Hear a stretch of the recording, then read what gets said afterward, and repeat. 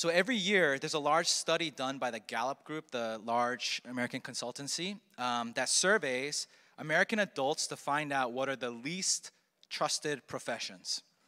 The least trusted professions. And so most recently, very recent, they just ended the last one on December 2nd, so 2 months ago. So this is really fresh, but they do it every year. And before I let you know what the results were of the study, I want to ask you what your personal answer is to that question. Don't say it out loud, because you might be sitting next to somebody who works in that thing. But what profession, worker, employee, type of business, etc., do you least trust? You're convinced they're trying to trick you. You don't trust them. They're not being honest.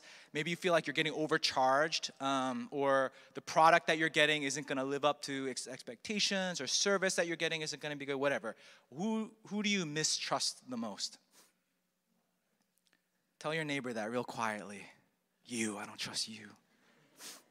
Okay, so here are the numbers, or the results. The top 3 this past year, December 2nd, 2022, of the least trusted professions in America were: number 3, car salespeople. No surprise. No surprise, right? I hope nobody is a car salesperson here. We trust you. You're a Christian, good person. We need good people in car sales. Number 2 is telemarketers. No surprise. No surprise. And number 1, this made me like, ooh, members of Congress. We're not looking good, America. That I was not expecting, but I was like, yeah, it kind of makes sense. So, just for example's sake, let's go with members of Congress. And I don't think there's anybody running for Congress in here, so we can speak freely. So someone's running for Congress in your district, and in their campaign, let's just imagine in this made-up scenario that I'm making, that in their speeches, in their paid advertisements, like I approve this message, in their interviews, on the debate floor, everything. Imagine if they were to say, I could really care less about benefiting my constituents. Like, really, I'm in it for the power and for the money. I can be bribed really easily, so, give me a call. Like, I'm not really in it for the people. I'm in it for me. If anybody were really open and honest and blunt and actually said that, I think it's safe to say that none of us would support them, that we wouldn't, get their t-shirt or the lawn sign and put it in the front yard, or you wouldn't show up at their rallies or change your Facebook profile picture to their thingy. And ultimately, of course, you would never vote for them. You wouldn't show up at election day and vote for someone who openly to the public said, I'm not trustworthy. Any other example? You'd never eat at a restaurant that openly said, we have a rat problem, there's lots of droppings in the food, but what are you going to do? You'd never buy a car from a dealership that that they openly talk about. They don't hide the fact that they train their salesmen to lie to you, and they're just trying to get every penny out from you. You'd never do something like that, right? Any of these, situations. A couple of years ago, the Wall Street Journal published a groundbreaking article where we learned that Facebook had done internal research about its own products, namely Instagram, concluding that it was harmful for large proportions of its users, nearly everybody, but most particularly teenage girls. So this presentation mentioned how Instagram, in particular, the biggest issues with it are making body issues worse, raises the rate of anxiety, of depression, and of suicide. So social media, especially apps like Instagram, they've created really alarming and frightening change to society. I don't want to use big words just superlatives all the time to overemphasize my point, but it's really what's happening. So here are some actual numbers. Ending up in the hospital because of self-harm is up 62% in older teen girls, 189% for preteen girls.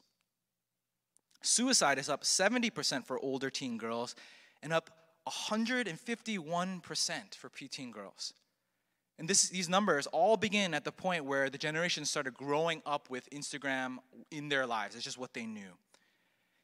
And these statistics are specific to teen girls, and there's, not all of us here are teen girls, but they're the ones who've been most affected, most harmed, but it really is change happening to all of us, male, female, young and old. There's no one that's really immune. And guess what happened after these numbers or the study was released? Millions and millions of people started deleting their apps. The stock stock price plummeted because people were selling it off, saying, I'm not going to support this thing. All the employees started quitting. No, I'm lying. You know that I'm lying, right? Nothing happened. Nothing happened after the story was released. So we'd never vote for an openly crooked politician, right? Maybe we shouldn't speak so soon. Because Meta, this is not like this smear campaign, this outside investigation trying to take them down. Their internal report, their own paid employees says, our mental health is all getting wrecked, but we're all along for the ride. We're cool being the customer, staying involved. So this week, today, and next week, I'm going to be preaching a really short 2-week sermon series called Unfollow. And I'm going to be talking about what I believe are the 2 top things we need to focus on as Christians when it comes to the influence of social media in our lives. There are way more than 2. It was a long list that I created. I could have done a full year sermon series, but we're just going to do 2 and just start with just 2. See, we're in a completely new and uncharted era of discipleship in the church as Christians. How we use social media, in my opinion, is now, it's not like just a hobby or whatever, something we do on downtime. In my opinion, it needs to bump over into the area of spiritual discipline. I think it needs to be considered that because it has such a large impact on almost everybody. Yeah, some of us aren't really on it, or maybe we have an account that just is collecting dust, but just the internet's influence as a whole matters to everybody. We can't live without it today. So I think that it has to be in the area of spiritual discipline because of how much power and influence it actually has in our lives. So the question is, if we're the church, how are we being mindful and careful about our use of it, ensuring that any new technologies that take over the world and take over our lives are enhancing our discipleship as opposed to hurting it, harming it? So here's the thing.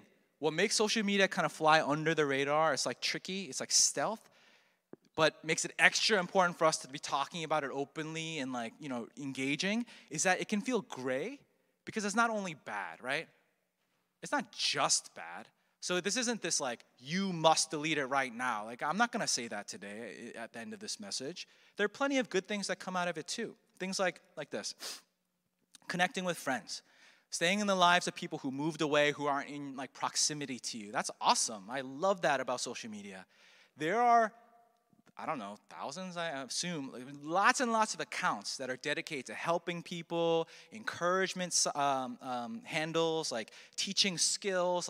If I don't know how, I'm not a plumber, but I can fix my my toilet now because of somebody on Instagram. Training, all these types of really good content creators that are putting really good productive things online. When I became a dad, I joined a bunch of mom and dad Facebook groups. Man, it's beautiful how much people give away free stuff, how they're all about supporting you. You post, hey, does anybody have a good recommendation for childcare? And they get hundreds of comments. There's some really good stuff. Crowdfunding. There are people who pay each other's health bills that they've never met before. Do you remember the Ice Bucket Challenge? That raised $115 million. I was listening to NPR at the end of that, towards the end of the big craze.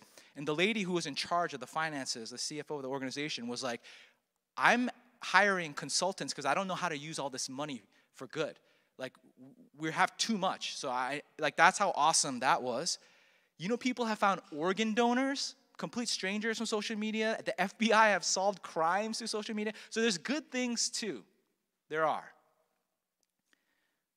But the bad list, as we already mentioned, depression and anxiety being just washing over us, suicide, people taking their own lives or attempting to. There's even sleep problems that a lot of us have. There's a lot of things around unhealthy sex, like segues to pornography, it's trafficking even used traffickers even using sites, unhealthy body image that we already talked about, infidelity starting through social media sites, deaths like distracted driving. Man, the amount of people that I see driving like this and people die. There's stalking that happens, loneliness, decreased productivity at work and school, inattentiveness to your friends and family. Like, how many times are we in a room with friends and like there's always a couple people in the corner looking down? There's privacy issues. You waste money because influencers trick you to buy more stuff. Hackers, scammers, fraud, election tampering, who would have thought? Propaganda, social hierarchy, cyberbullying, manipulation. I have a long list. So yeah, it's not all bad, but with all of the bad things being very common and known to us and rampant, wouldn't it be crazy for us to just continue social media without making adjustments? If 189% raised suicide or with preteen girls, I don't want to make this up. What did I say? Ending up in the hospital because of self-harm. Wouldn't we be crazy to not put guardrails, to not have accountability, discussion, some sort of like open discussion about how to be healthier? Wouldn't we be crazy to just let it ride? It's like going to the mechanic who says, I'm going to overcharge you and your car's probably not going to work too well. I'm like, yeah, sure, here, take my money. But actually it's worse because in this fake illustration, all I lose like what? Overpay $100 for my brakes versus the high cost of what happens when we just keep, without any fence, without any boundary, just letting our lives sink into this movement. See, what I believe and why we're at church, the point of this message is not for us to become experts at social media accountability. The point is for us to grow as Christians, as disciples. And see, God wants for us to have a life to the full. And in this day and age, and for, a long time, social media and the internet as a whole is going to have a massive bearing into your fullness of life. It will, inevitably. And therefore, it's got to be a focus of our spiritual discipline. So my goal for these next 2 weeks, because I believe that God wants you to flourish in this lifetime, is I want to treat our relationship with social media as a spiritual issue. Most of us have just heard of it as a time-wasting issue. Oh, you're going to get bad grades. Oh, you're just, you're just wasting time. No, it's not just a time-wasting issue. I think it's a spiritual discipline one. And what I would love for us to do together is to make some life changes that will allow social media to be a tool that enhances our following Jesus instead of hurting it. And so we'll turn to God's word today from Matthew 22. Hear God's word. Hearing that Jesus had silenced the Sadducees, the Pharisees got together. And one of them, an expert in the law, tested him with this question. Teacher, which is the greatest commandment in the law? Jesus replied, love the Lord your God with all your heart and with all your soul and with all your mind. This is the first and greatest commandment. And the second is like it. Love your neighbor as yourself. All the law and prophets hang on these two commandments. This is the word of the Lord. Thanks be to God. So here in Matthew 22, we have verses 37 through 40, which is what we call the greatest commandment. You've heard it before. And this passage is a conversation that this whole this day in Jesus' specific life is a day of conflict, what scholars will call it, because constantly the Sadducees and Pharisees are just taking turns going at him, trying to trip him up, because they just really want to throw him in jail at this point. So they just need him to say one wrong thing, and then they have enough evidence, toss this this crazy guy into jail. And so they're trying to get at him. And so an expert in the law, we're talking about the biblical law here, tests him with this question. What's the greatest commandment? Jesus answers, love God and love your neighbors.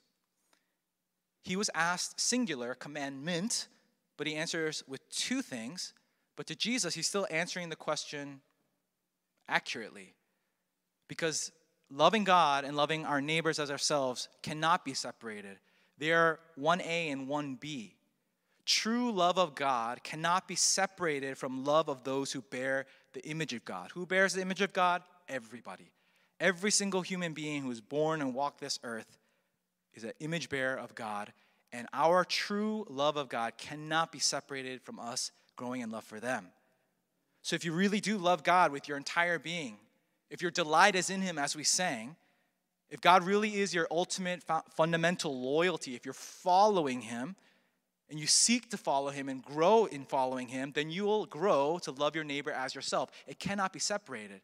So, side note, different sermon, different talk, but you've certainly heard people in your life say, I'm done with the church. I hate Christians. I love Jesus, though. Sorry, it doesn't really work that way. One and the same.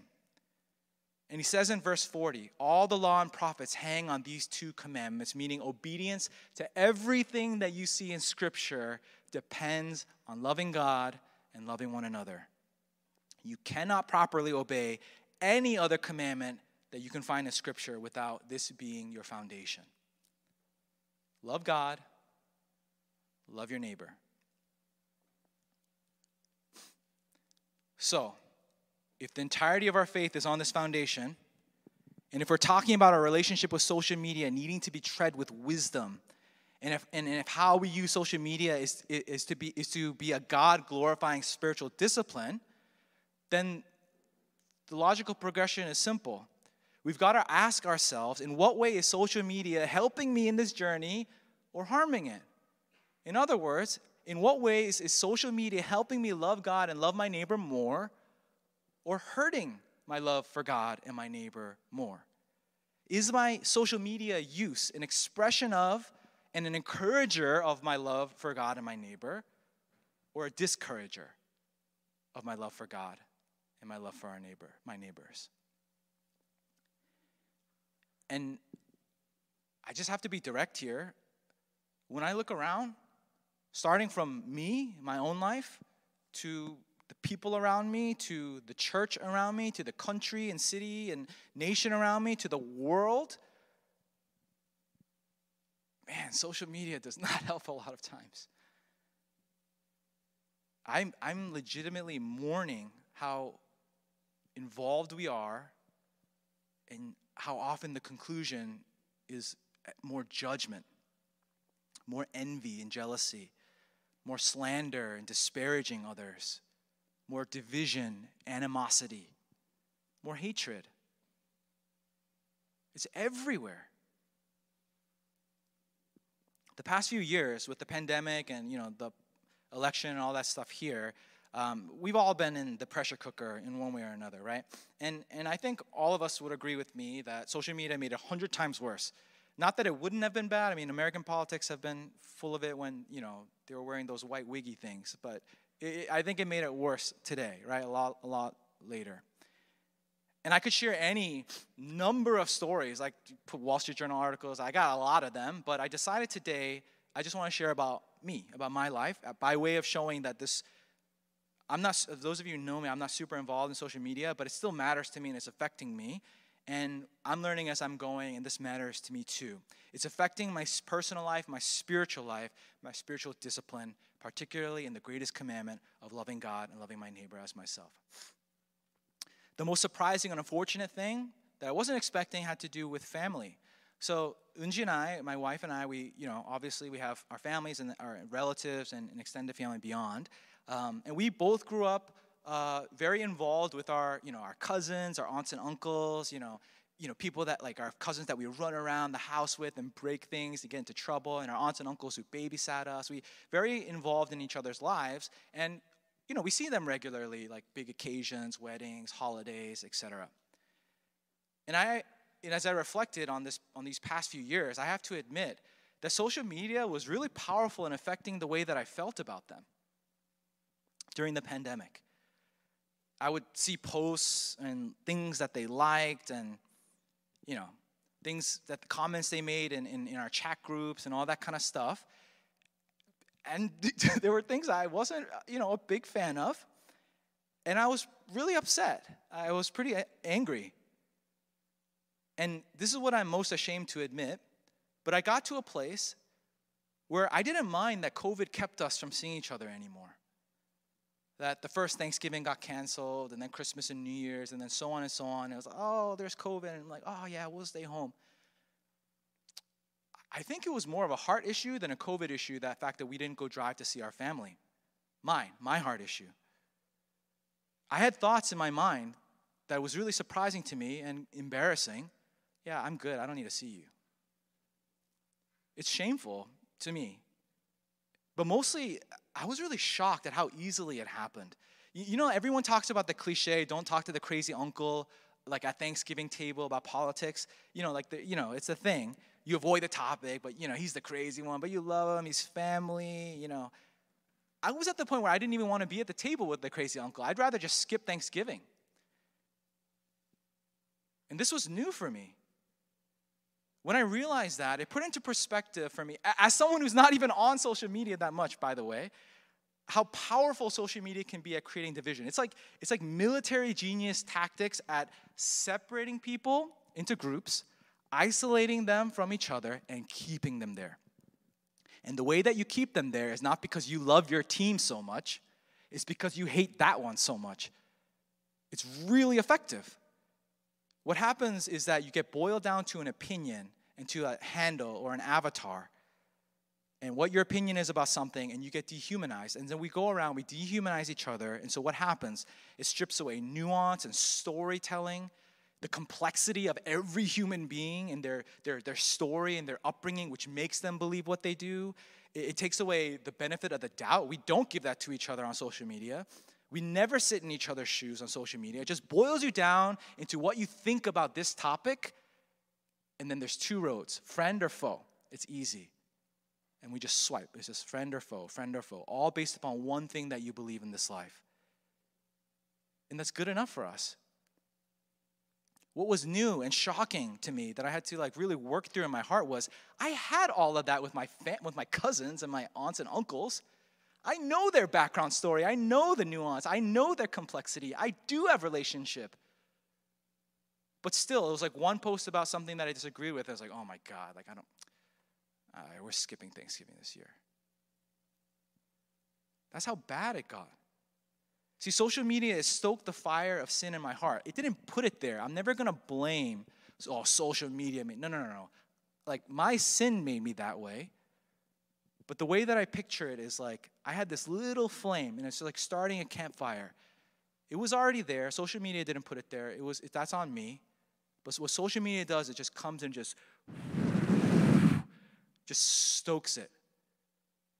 And sometimes it's and it burns. And then we have things happening that we see on the news. I don't need that in my life. I don't need anything in my life that's going to deter me from the mission that God has placed in all of us is love. I don't need anything in my life that's going to make me receive all this great love from Jesus and have no desire to pass it on, but to just dehumanize people to an opinion that I disagree with. And maybe you can relate to me in one way or another. Maybe you can't, and you're like, yeah, you need to get off. Yeah, I do. I'm asking us together as friends, regardless of where you're at, to not take this lightly. As a people of God, we cannot let the negative effects of social media create division and animosity between us and others when our purpose is to love, is reconciliation, is unity, is the fruit of the Spirit, which involves love and kindness, gentleness, self-control. And so if this is you, if you relate to anything that I'm saying, I'm asking you to join me in doing something about it. Let's start putting protective boundaries around our use of it. So this author, Tony Reinke, he uses this example, this illustration of a car. So when he sits down in his driver's seat, he looks down at the speedometer, and it says 0 and all the way to 140 miles per hour at the end of it. But just because it says 140 and the car could technically reach 140, it doesn't mean you should ever go 140 miles per hour, right? The point of the car is to take you from point A to B safely. So you put boundaries upon your use. You could just floor it and go if you want to, but you shouldn't. And social media and our phones are the same. If it's boundaryless, it's reckless, like just bombing down the highway at 140 while your car is redlining. We need to put some healthy boundaries to be safe. And so here are some examples. Maybe, you'll have your own to come up with in response, but here are some that might be helpful. First is the easy one. If there is a social media app that's just fueling a lot of anger and hatred and judgment inside of you, just delete it if you can. Just delete it. You don't need it in your life. And that's hard. I understand. Well, I don't completely understand, but I get it, that can be very hard. So that's difficult for you. That's too much, too extreme. Then how about unfollowing as many accounts as you can that you feel like are getting in the way of your living out the greatest commandment in your life? I'm told, I'm in the know now, I'm hip, okay? I'm told that if someone finds out that you unfollowed them and all this, oh my God, like the world is ending. And so my wife said, well, people can mute each other. I'm like, okay, mute them instead. But either way, you don't need things, posts, accounts, whatever, in your life that are removing the greatest commandment from you. There's now really great screen time, like accountability apps that you can download that will limit you and how much you spend per day or send a warning or something. You can use those. I encourage highly regular social media Sabbath days and regular social media fasting periods. And I think what you are concentrating right now is that I said Sabbath and fasting. But what I really want you to concentrate on is the word regular. Because I would guess most of you at some point have done extreme social media fasting, right? Where you delete the app, you're like, I'm done. And then you get back on a couple months later and you're just like, you're just all in. It's like dieting.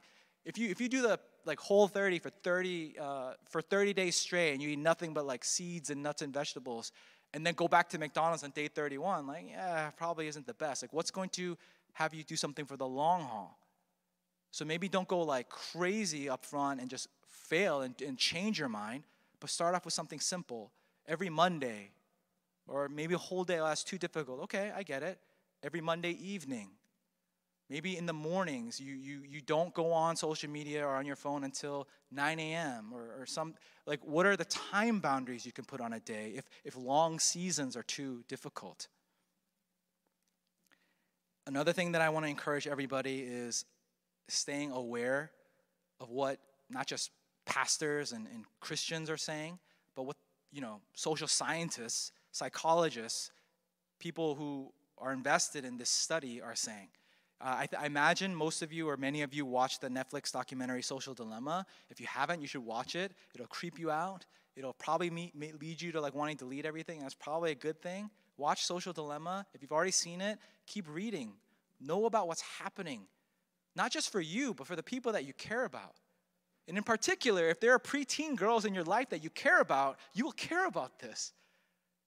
Man, those numbers are haunting me. Let's care about it and keep learning. Let's put protective boundaries around our usage so that we can stay safe. In high school, speaking of cars, I had a friend whose dad was super duper rich, and so he bought him this ridiculous luxury sports car when he was 17. And I didn't know at the time either, but I guess normal adults know that certain luxury brands, you have to fill it with the premium or supreme or ultra fuel or whatever. You can't just get regular. It won't allow the car to run at its peak performance. And so he's, like a dumb high school kid who just keeps filling it with regular. And he noticed, he's like, oh, it doesn't feel as fast as I want it to go. And it just he was talking about it felt a little laggy and whatever. And finally his dad figured it out. He's like, oh, you're putting in the wrong gas. It's not, it needs cleaner fuel to actually pump out the horsepower. And then he switched and it started working just fine. And side note, he crashed into a telephone pole. He's fine, so that's why I can joke about it. He didn't have a scratch on him, but don't get your teenage kids sports cars is the lesson. Anyways, so it was working just fine. When he finally put in the proper fuel into it, it was working the way that it was running and working the way it was created to. When we are living in the way that we were designed and created, it's when we're living the fullest and abundant life that Scripture tells us God has created us for.